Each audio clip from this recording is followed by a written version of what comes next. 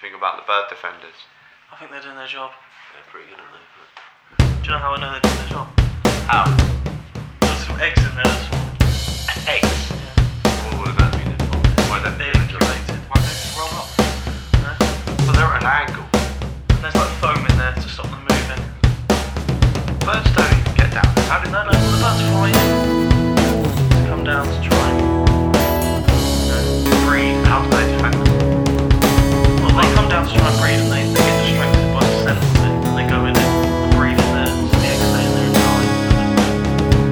And it stops the birds and everything.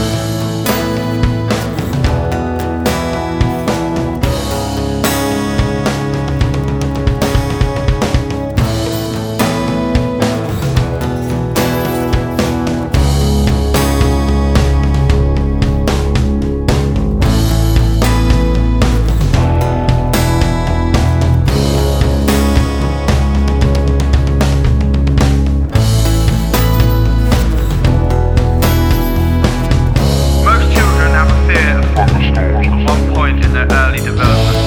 Some of these fears can be extreme. For some children, they will last into adulthood. As a parent, you need to be ready to take on these fears and do your best to put them in a safe frame of mind. To conquer the fear, we must first determine the cause. Children are usually most afraid of the sound of thunderstorms.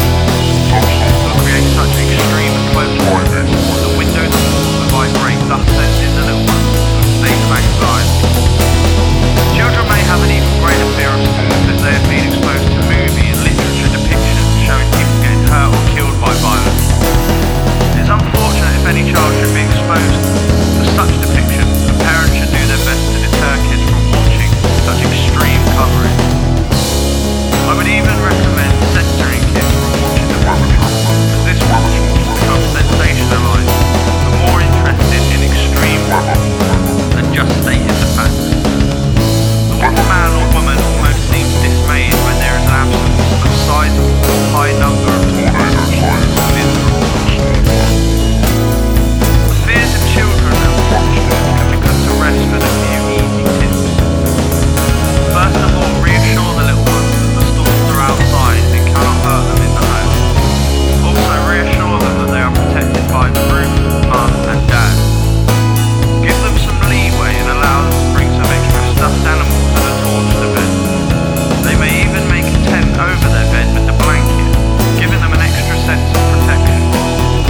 If the fear still maintains a grasp over the child, consider even letting them play that coveted electronic game or have them climb into bed until the storm ends or the child falls asleep. If the children are a little older and still afraid, let them know the real reason or science behind what they're afraid of. Have a talk with them about the bright side of storms. Keep the child at ease by listening to their every question and do not accuse them of acting childish or immature. Fear of storms or arachnophobia can be full-blown fear that leads into adulthood for some individuals. It is imperative to treat children's fears correctly when they are really young to avoid making the matter much worse. If the youngster does not grow out of this state of anxiety, it may be a good idea to mention this fear to your paediatrician, who will recommend a doctor to help your child overcome this phobia. That's what mine did. That's what mine did. That's what mine did.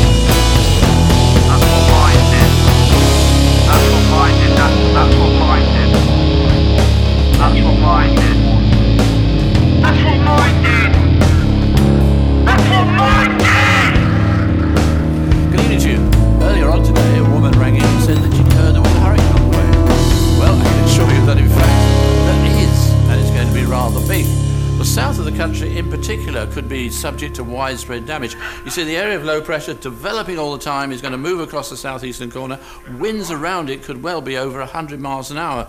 On the other hand, in the north of the country, you'll miss all the fun and games and just have some heavy rain. But as far as the south is concerned, I would suggest you stay indoors because we're in for quite a night.